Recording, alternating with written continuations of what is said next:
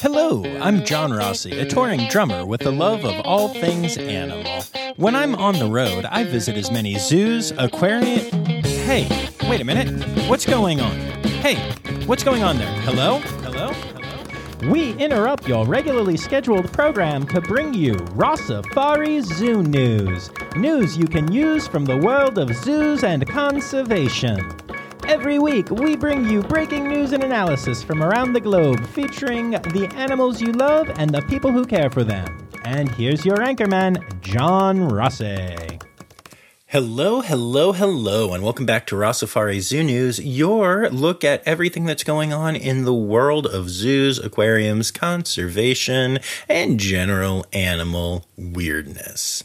Y'all, this is a crowdsourced Zoo News program, so if you see anything that you think is Zoo News worthy, you can send that to me either by emailing me, rossifaripod@gmail.com, or by tagging me in it at Rossifari on Instagram, Facebook, and Twitter, or at RossifariPod on TikTok. And if you send me something, I'll say your name before the end of the episode in a little thanks. So that's exciting. And this is normally the part of the episode where I go off and tell you all about my own life. But frankly, y'all sent me so many stories this week. I'm so appreciative, but there is so much to cover. And also, we have two kind of bigger controversies that we're going to do some mini deep dives into. So let's just say that all is well. I am playing Zelda, I am playing shows, and I am going to zoos and aquariums to bring you new content. So life is normal and life is good. And with that said, let's get to it. Zoo News, Zoo News. It's the news that's about zoos, Zoo News. Whoa, whoa, whoa, whoa. All right, so right off the bat, we have to start off by talking about the controversy that hit Zoo Miami this week. It's an interesting discussion, and I think it's one that we're going to look at from a couple different perspectives and different angles. So let's do a deep dive on the kiwi at Zoo Miami. All right, so this is a bird, a kiwi bird, which is the national bird of New Zealand, and is actually an animal that the people of New Zealand take a lot of pride in. New Zealanders frequently call themselves Kiwis in reference to the bird. It has nothing to do with the fruit, although it's not entirely true because the fruit kind of looks like a seeded kiwi. So, yeah, but you know, that isn't anything relevant to the kiwi bird in this moment. And Zoo Miami is actually the first facility in the United States to successfully hatch a kiwi. The egg was actually given to it by the Smithsonian Conservation Biology Institute, which is the non-national zoo, not open to the public facility that the Smithsonian does a lot of really cool breeding at and all that kind of stuff. We've talked about them a bunch on the podcast. So great facility, and they send the egg to another great facility, Zoo Miami, which then hand-reared this kiwi specifically to be an ambassador animal. They've been doing kiwi encounters a couple times a week, I think 4 times a week, for a while now. But recently a video went viral that showed one of the keepers talking about the kiwi and comparing it to a dog and showing that it even liked to be petted on the head and letting guests pet the kiwi as well. There was also some questioning about the handling of the kiwi, although I didn't see any experts asking about it. It was just, social media experts who were curious about if the bird was being handled correctly or not. This video led to a ton of controversy, though, with the people of New Zealand becoming very upset at the fact that the bird was being touched at all, that the bird, which is a nocturnal species, was out during the day and under fluorescent lighting. And also the comparison to a dog did not go over particularly well. Those were the actual facts from the actual video that people started freaking out about. And then, of course, because of the internet, there was a whole controversy where supposedly a keeper at Miami claimed that the egg had been smuggled there illegally from New Zealand, which is total BS. The egg was from the Smithsonian, and I actually had that confirmed for me by somebody who works at the SCBI. So I do believe that to be true and know that to be true. All of this stuff is very well tracked. Also, it's worth mentioning that the vet at Zoo Miami is the SSP coordinator for all of the Kiwis in the AZA. So worth mentioning that this is a facility and these are people that know what they're doing. However, the internet did not agree. So the internet blew up with this controversy. The people of New Zealand started spamming every post that Zoo Miami had made on social media recently, accusing them of animal abuse, telling them that they were horrible, telling them that they were disrespecting the entire nation of New Zealand, and that the bird should be returned to New Zealand because of all the false information out there. Zoo Miami, I have to give them a lot of props for this, responded very quickly with a statement saying that they have heard the concerns about the Kiwi Peora and that they apologize, which honestly I thought was very cool, for any stress that they may have caused by the video being seen. They were careful to not apologize for how they are actually taking care of this bird because they believe that it is being handled correctly. However, they have immediately suspended permanently all ambassador meetings with the Kiwi and have dedicated themselves to building a habitat in which this bird can live a nocturnal lifestyle and yet still be seen and have signage up to teach people about Kiwi without there being any actual hands-on interactions with the bird. So right off the bat, props to Zoo Miami for, just completely owning that they caused controversy and trying to make it right. And look, I'm not an expert on Kiwis, so maybe this wasn't the greatest situation, and maybe Zoo Miami truly did make a mistake here. I am not 100% sure, but what I do know is that when you actually break down the complaints here, it's not quite as bad as the internet will have you believe. So, for starters, there are a whole lot of animals in zoos that are nocturnal in the wild, but we change their sleep schedules with absolutely no issue for the animals. We do enough stress testing and other stuff for this to be known now. There are a couple different ways that this happens. There are things like the light cycle in the Night Hunters building at the Cincinnati Zoo is just reversed. So when you're in there, it's dark and the animals are used to it being, quote, nighttime for them, even though it's the daytime. And so they happen to be more active and you can see them being their nocturnal selves in their dark little exhibits. They use red light, which the animals in there can't see, so that you can still see in some of them, and kind of blue lighting in others. But they make it so that, the animals are on a reversed sleep schedule from the actual sun and night situation in Cincinnati. But also going beyond that, they're just species that do absolutely fine on a reverse cycle in captivity. As a matter of fact, if you go into Night Hunters in Cincinnati, some of the animals that you are going to see in there include binturongs, ringtails, and fennec foxes, all of which I have seen on exhibit in zoos, thriving, doing well, breeding, eating, all the things, like outside, on a normal schedule.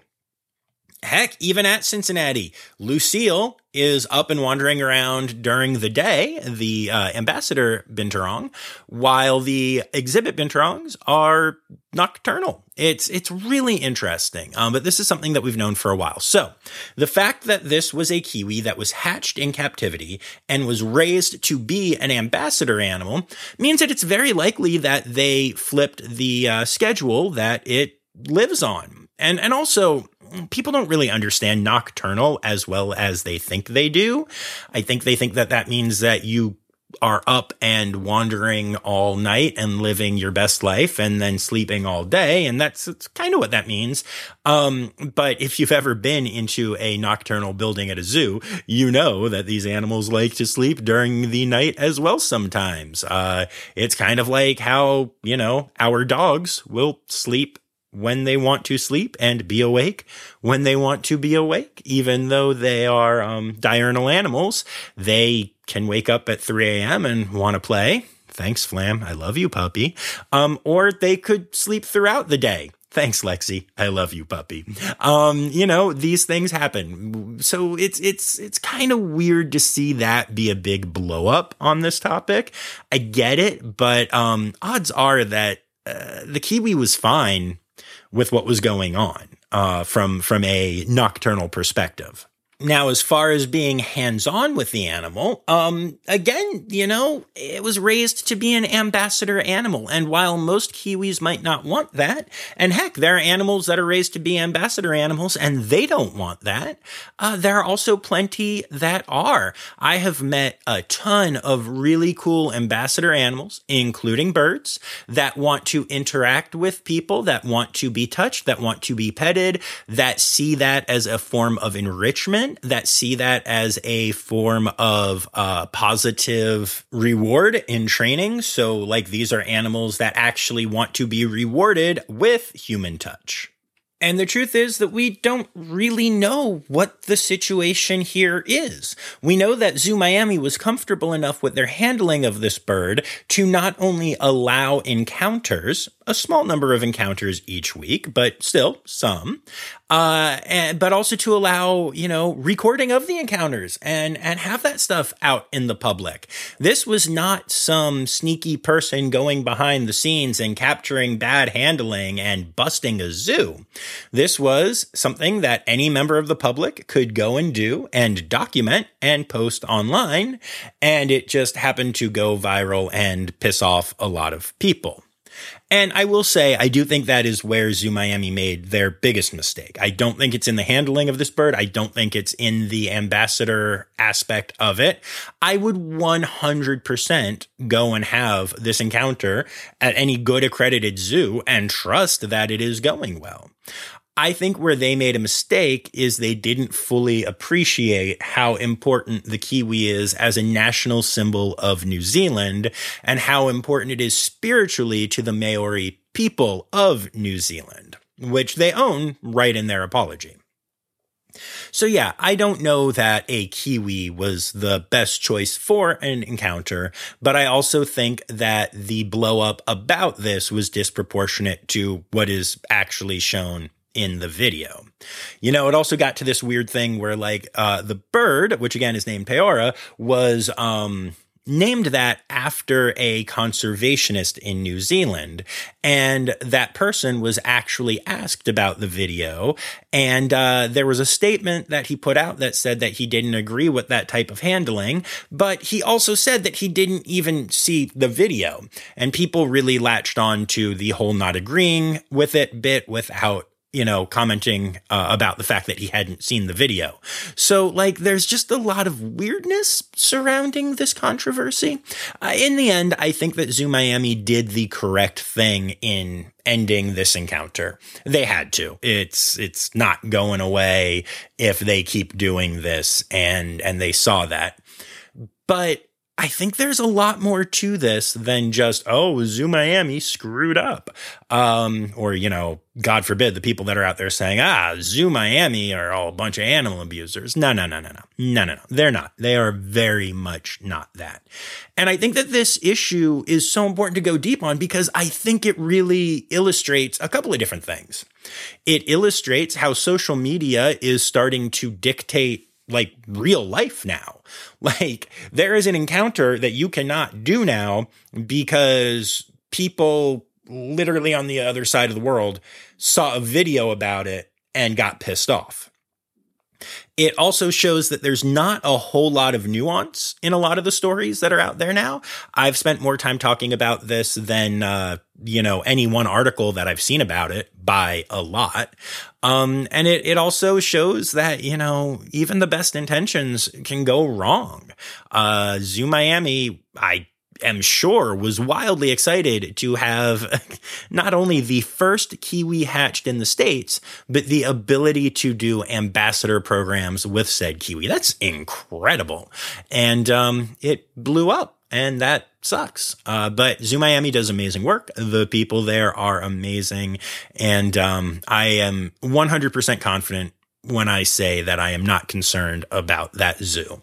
I hope they're able to weather the storm. I hope that, they are able to have people stop wasting their time by commenting on every social media post that they put up now, claiming that they are animal abusers and such. And I hope that they are able to get over the fact that basically the entire country of New Zealand is pissed off at them right now, because they are an amazing facility. They do incredible conservation work. And, they reacted properly when the controversy hit. And really, that's all you can ask for in this world when you never know what a controversy will be. And while we're on the topic of controversial things in our zoo world, let's talk about the Henry Vilas Zoo again. Now, I know what you're thinking. Oh, silly John, you talked about this last week, and we talked about the controversy, and you just forgot that you did that. No. See, I did that, and then more controversy has arisen.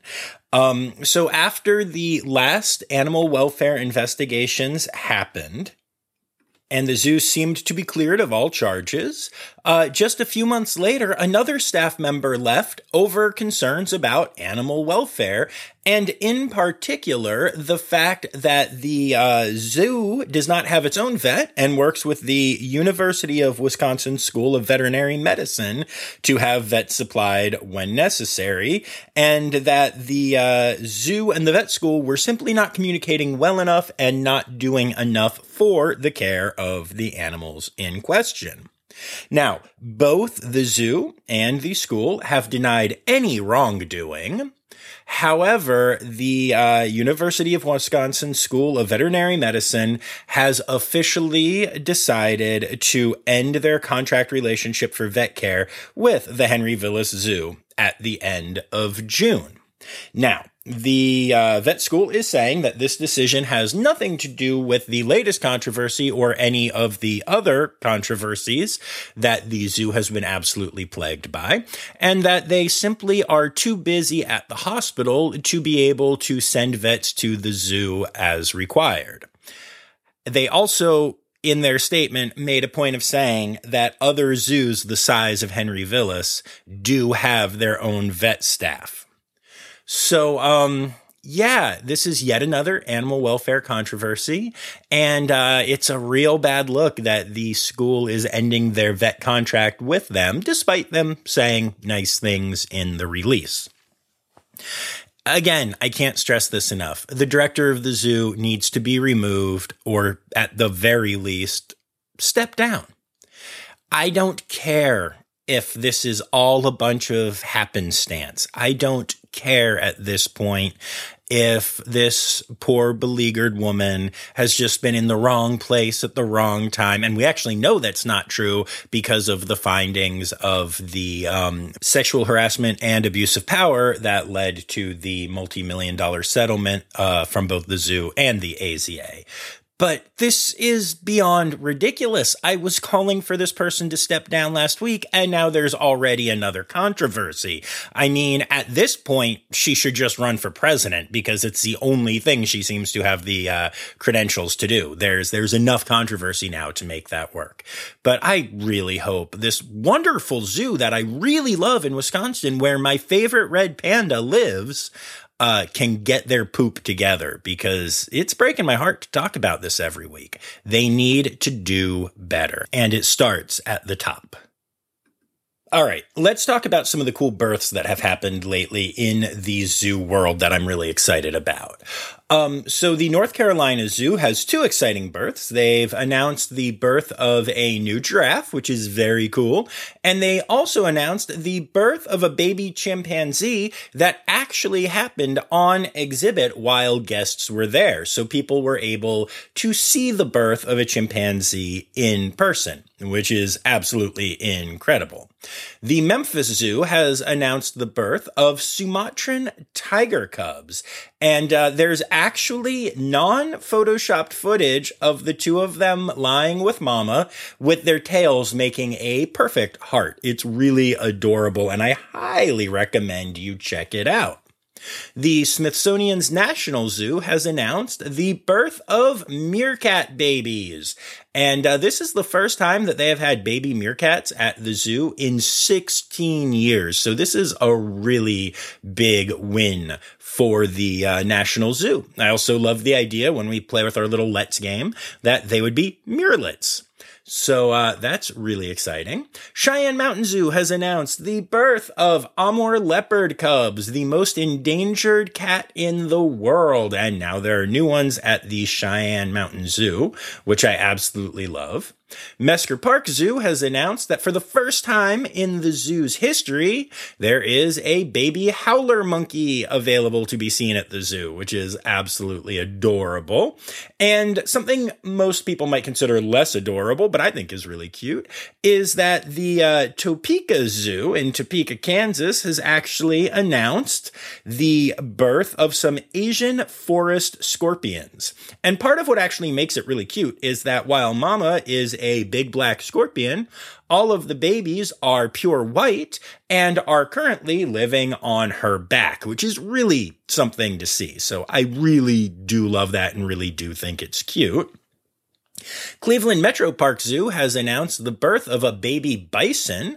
And this is really cool because I was actually at the zoo the day that the parents arrived and instantly went out on exhibit. And it turned out that the female arrived already pregnant, which was known before she made the move to Cleveland Metro Park Zoo. And now that baby has been born and is chilling out with mom and the rest of the herd. So that's pretty exciting. And then last but not least for the births is our friends at Roger Williams Park Zoo have announced the birth of 2 red wolf pups, which makes me so happy. They are such an endangered species. Every birth super matters. So all of that is really, really exciting.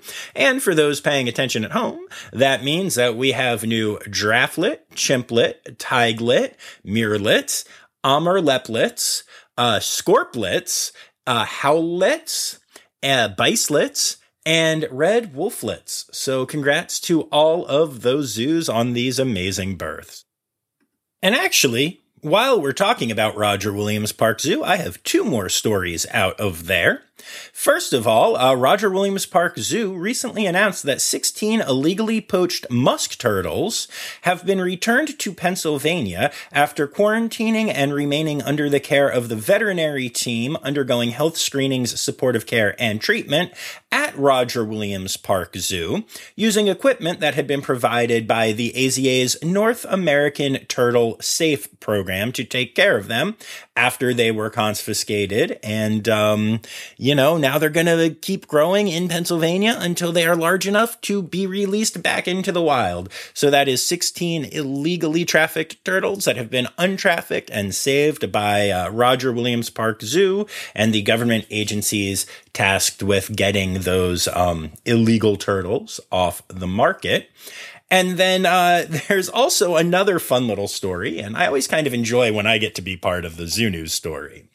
I mentioned to y'all on the socials recently and on Zoo News that I was recently at Roger Williams Park Zoo with Danny Poirier Larson, and that part of that was hanging out with the various birds that are there for the bird show through NEI. Well, we actually got to help with some free flight macaw training, which is always an incredible thing to be a part of. And it turns out that a couple of the macaws decided that maybe they wanted to go check out the area around home rather than just be home. So 3 of them actually flew off while we were there. It was crazy. It was crazy for us, actually, the NEI staff. You know, when you work with birds, then you're training them for free flight. These kinds of things happen, and they could not have been calmer or more professional. But what ended up happening was that Danny and I spent the whole rest of the day, her up in a lift with one of the trainers and me down by the perch with another one of the trainers, just searching the skies and hoping that we would catch a glimpse of a macaw or 3. We did not. However, all 3 birds have safely returned home after being found by members of the community who reported it to authorities and the zoo. It's really cool, really exciting that all 3 made it back. And honestly, not that surprising. Birds like being where their home is. But yeah, it was really interesting to be a part of that. And I noticed the next day, the zoo put out a social media post just saying, hey, just so you know, we're doing free flight macaw training. And sometimes they decide to go and explore a little bit. So if you see them in the neighborhood, don't worry and just let us know. And actually, in talking to people there, it seems like everyone in the community there is really supportive of the zoo and love that they can see the free flight, you know, even from a distance and stuff. So it wasn't a controversial thing, but I will tell you, it was really funny being there and witnessing it. Not gonna lie, that was a good time. All right, so I wanted to give us a little bit of space after the first 2 stories before doing the deaths, but we do have a couple of deaths to talk about this week. The first one is at the Milwaukee County Zoo, where they had to say goodbye to their zebra Stuart recently because he was exploring, running, and chasing the impalas in their multi-species habitat when Stuart inadvertently came in contact with the wire containment fencing surrounding the yard and injured himself. Despite the vet team responding immediately, he was not able to survive the injuries. Stewart was born in 2018 and moved to the zoo in 2019, so this was a relatively young zebra. And, you know, this is the second week in a row where a zebra has had a problem with some fencing, and it ended up costing it its life. Hoping this is not the sign of a trend, and hoping that they are able to figure out a way to fix this and make this kind of thing not happen at any other zoos moving forward. But sending our condolences to everyone at the Milwaukee County Zoo. Also, we have to send our condolences to the Cincinnati Zoo team, where Quilliam, an ambassador porcupine, has passed away. Quilliam was quite famous in certain circles, so this is a big loss. And Quilliam had a really big personality and had actually been hand-reared from the time that it was a porky pet by certain keepers there. So big loss, had a great life though, and absolutely sending love and condolences to the entire team there. Especially, actually, Quilliam worked with the cat ambassador team. Now, fun animal fact. Porcupines are not cats, but he was a great part of the team, and I got to meet him when I did some of the cheetah stuff there, and it's just sad to say goodbye to Quilliam. And then last but not least, with the deaths this week, and this one hurts. Brandywine Zoo in Delaware has said goodbye to their female red panda, Mohu. Now, if you listened to the panda-centric episode of the podcast from there, you'll know that I very much love Sherman and Mohu. They have been there for a long time. I love seeing them together. I loved getting to experience a training session with them. And most importantly for me, when all of the facilities closed down at the early part of COVID, and all of my gigs went away. And I was really struggling losing the two things that I loved doing the most, playing and going to zoos. It occurred to me that I could go to Brandywine Zoo. And even though the zoo was closed, it's just a zoo in a park with a fence. And so there were a couple of times that Zoe and I hopped in the car and grabbed a dog or two and headed to that park and took the dog for a walk. But also I jumped right up to the fence and shoved my head up against it and could look in and see Shermie and Mohu hanging out. So this was a panda who really helped me get through a hard time, my COVID zoo animal. And so I'm going to miss her greatly. It is really sad, that she is gone. It turns out that she actually was epileptic, which I did not know that pandas could suffer from epilepsy, but there you go. She was around 10 years old, which is not particularly old for a captive panda, but does mean that she had a good long life. And so far, Sherman is not showing any ill effects at the loss of his friend, which makes sense because even though pandas actually do pretty well together in captivity, they are solitary by nature, and most of them don't form particularly strong bonds with their partners, even if they do learn to live together comfortably. So sending condolences to everyone at Brandywine. And yeah, we'll miss you, Mohu. The Toronto Zoo had announced some concerning and then announced some exciting news about their tiger, Maisie. Maisie is a 15-year-old Amur tiger, and earlier last week was showing some respiratory issues, and they weren't really sure what was going on. They did blood work, radiology exams, and samples that were sent off to test for viral and bacterial agents. And they announced all of this while they were still waiting for results and taking care of her off exhibit at the zoo's Wildlife Health Center. The day after she initially seemed sick, she was seeming better and kind of more like herself, but they weren't sure what was going on.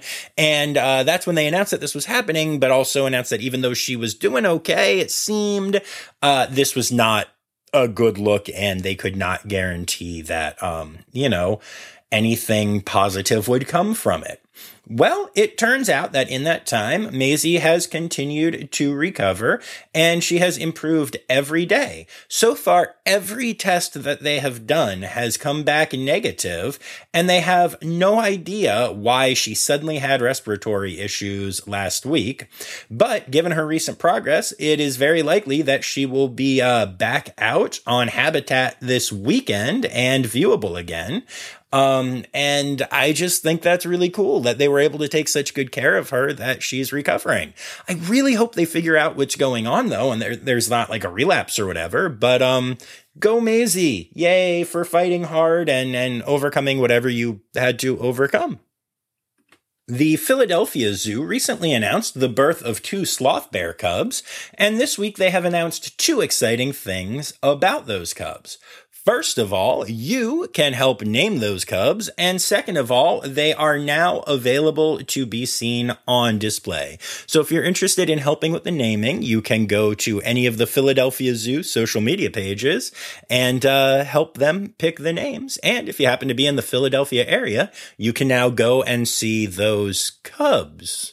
He says, realizing that he is currently in the Philadelphia area. Wonder if I'll be going to the Philly Zoo anytime soon.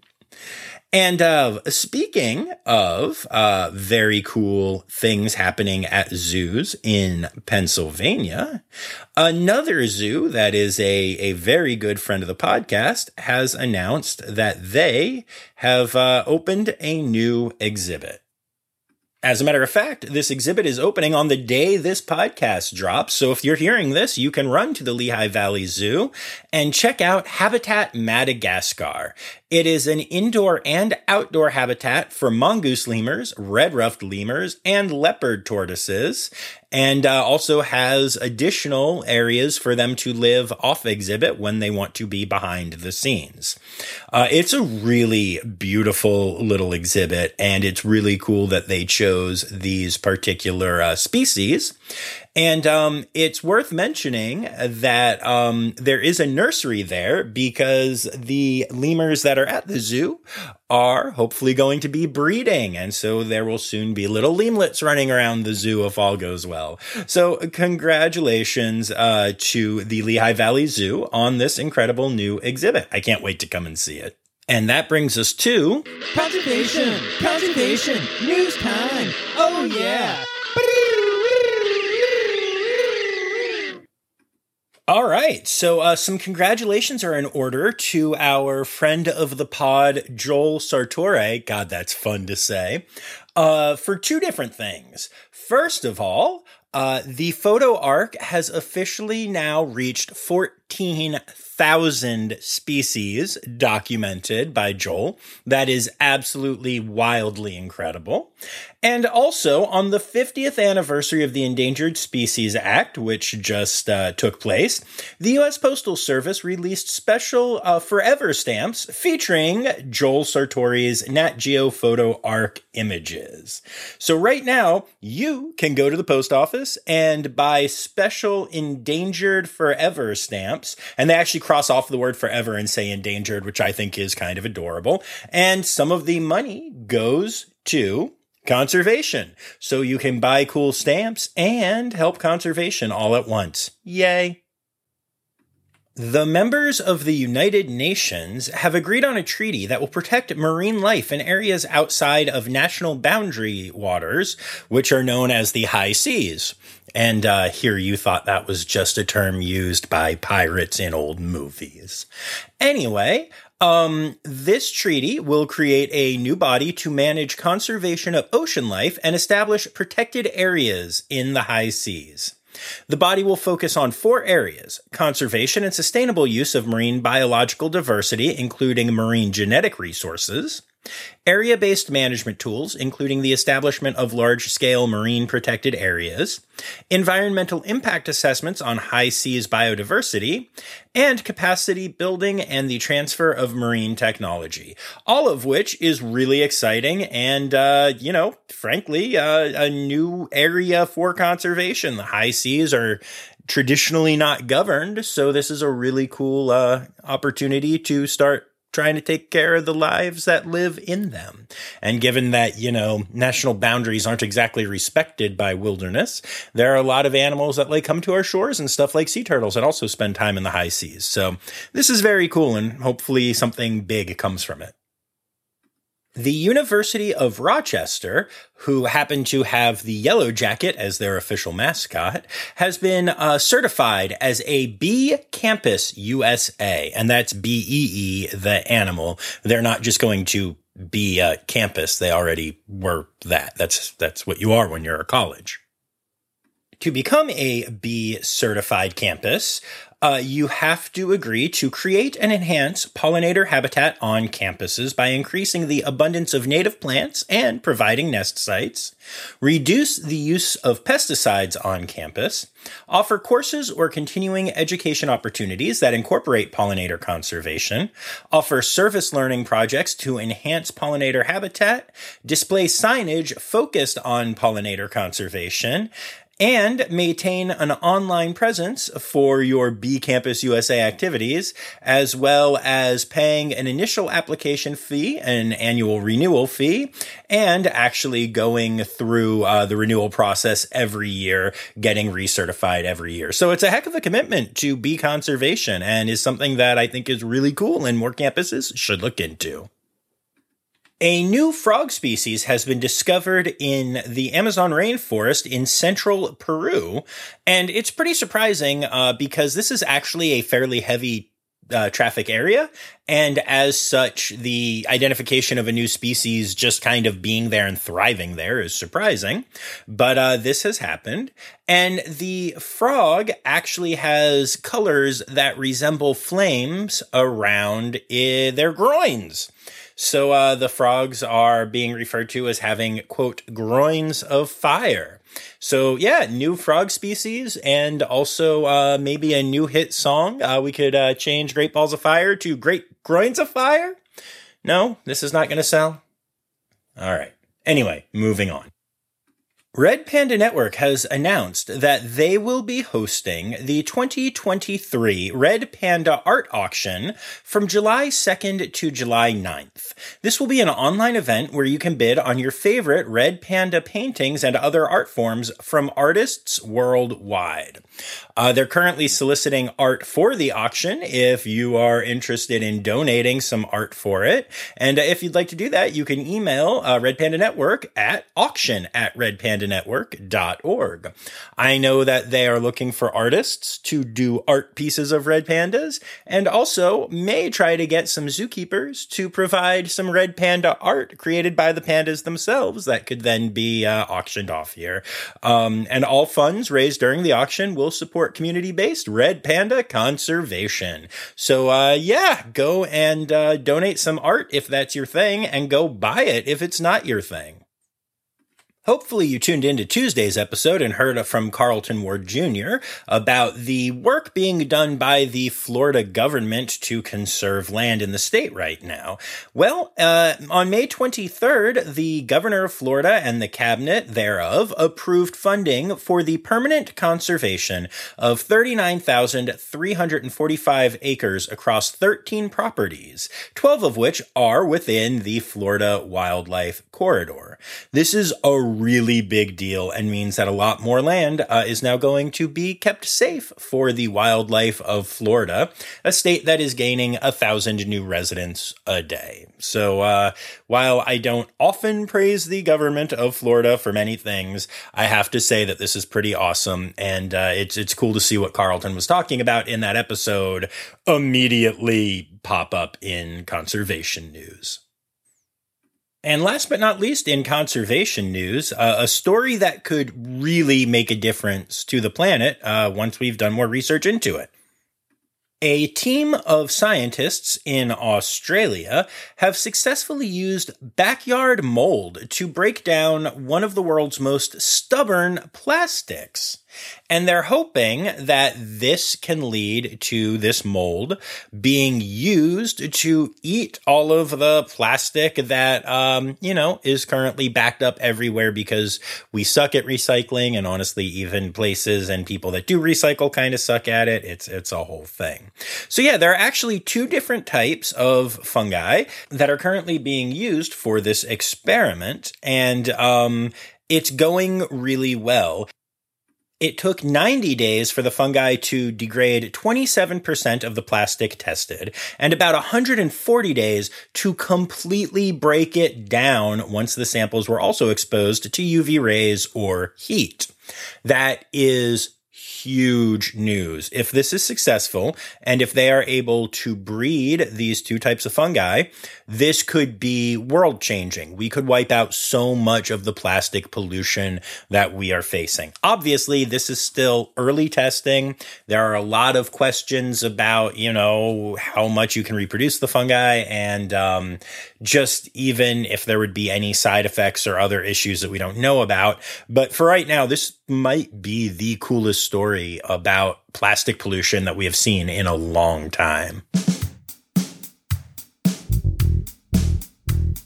It's time for other news. It's time for other news. Hey, now, right now, it's time. It's time for other news. Hey, it's a segue to the part called other news. A clinic in Australia has rescued a rare golden possum, and don't forget, possums in Australia are very different than opossums in the US, which will explain this next sentence, which is that this thing is really getting famous right now because it looks like a real-life Pikachu. Kind of. It kind of does. It's also just really cute. So go and Google Possum Pikachu, and you'll thank me later. Did y'all know that cows are narcs? Apparently they are, at least in North Carolina, where in the town of Boone, there was a criminal that was, or I guess I should use the word fugitive since, he has not officially been tried yet. But there was a fugitive hiding in a cow pasture trying to avoid cops. And the cows were having absolutely none of it. Apparently, the cows did not want the suspected criminal in their pasture. And the cows literally led the cops to the man, which is absolutely amazing. So, that lets you know that there might be some future super cops that are cows or cow cops, or I don't know. All I know is it's a really cute story. Oh, animal holidays. Animal holidays. Hey! All right, so that brings us to your animal holidays for the week. And it is the last week of May, which is National Lake Cleanup Month, National Duckling Month, and No Mow May. And then actually we're going to launch into June on the day before the next episode comes out, which is Zoo and Aquarium Month, World Oceans Month, and Orca Month. Hopefully we'll have some good news about Toki in World Orca Month. Anyway, looking at our individual days, we've got nothing on the 26th or 27th, but then the 28th is World Dole Day, Whooping Crane Day, and World Dugong Day. And it also launches Black Birders Week, which runs from the 28th to June 3rd. Then on the 30th, it is World Sea Lion Day, and the 31st is World Otter Day and World Parrot Day. And then on June 1st, we have World Reef Day and Dinosaur Day. And those are your animal holidays for the week.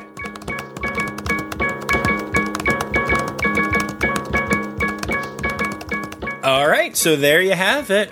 Your zoo news is done for the week. Hope y'all enjoyed it as much as I enjoyed making it.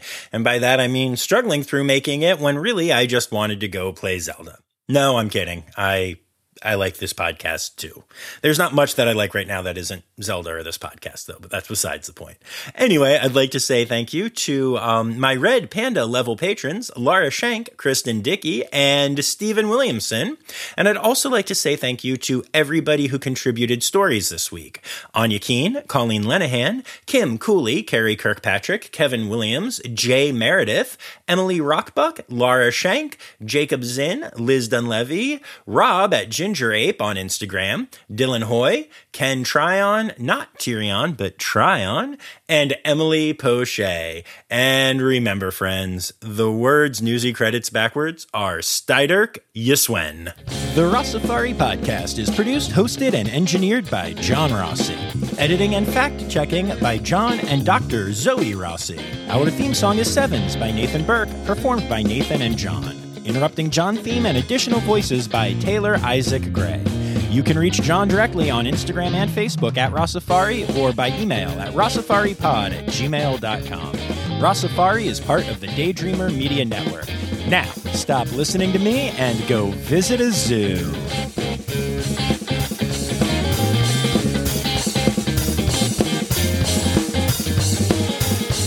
Oh, goodness gracious, great groins of fire.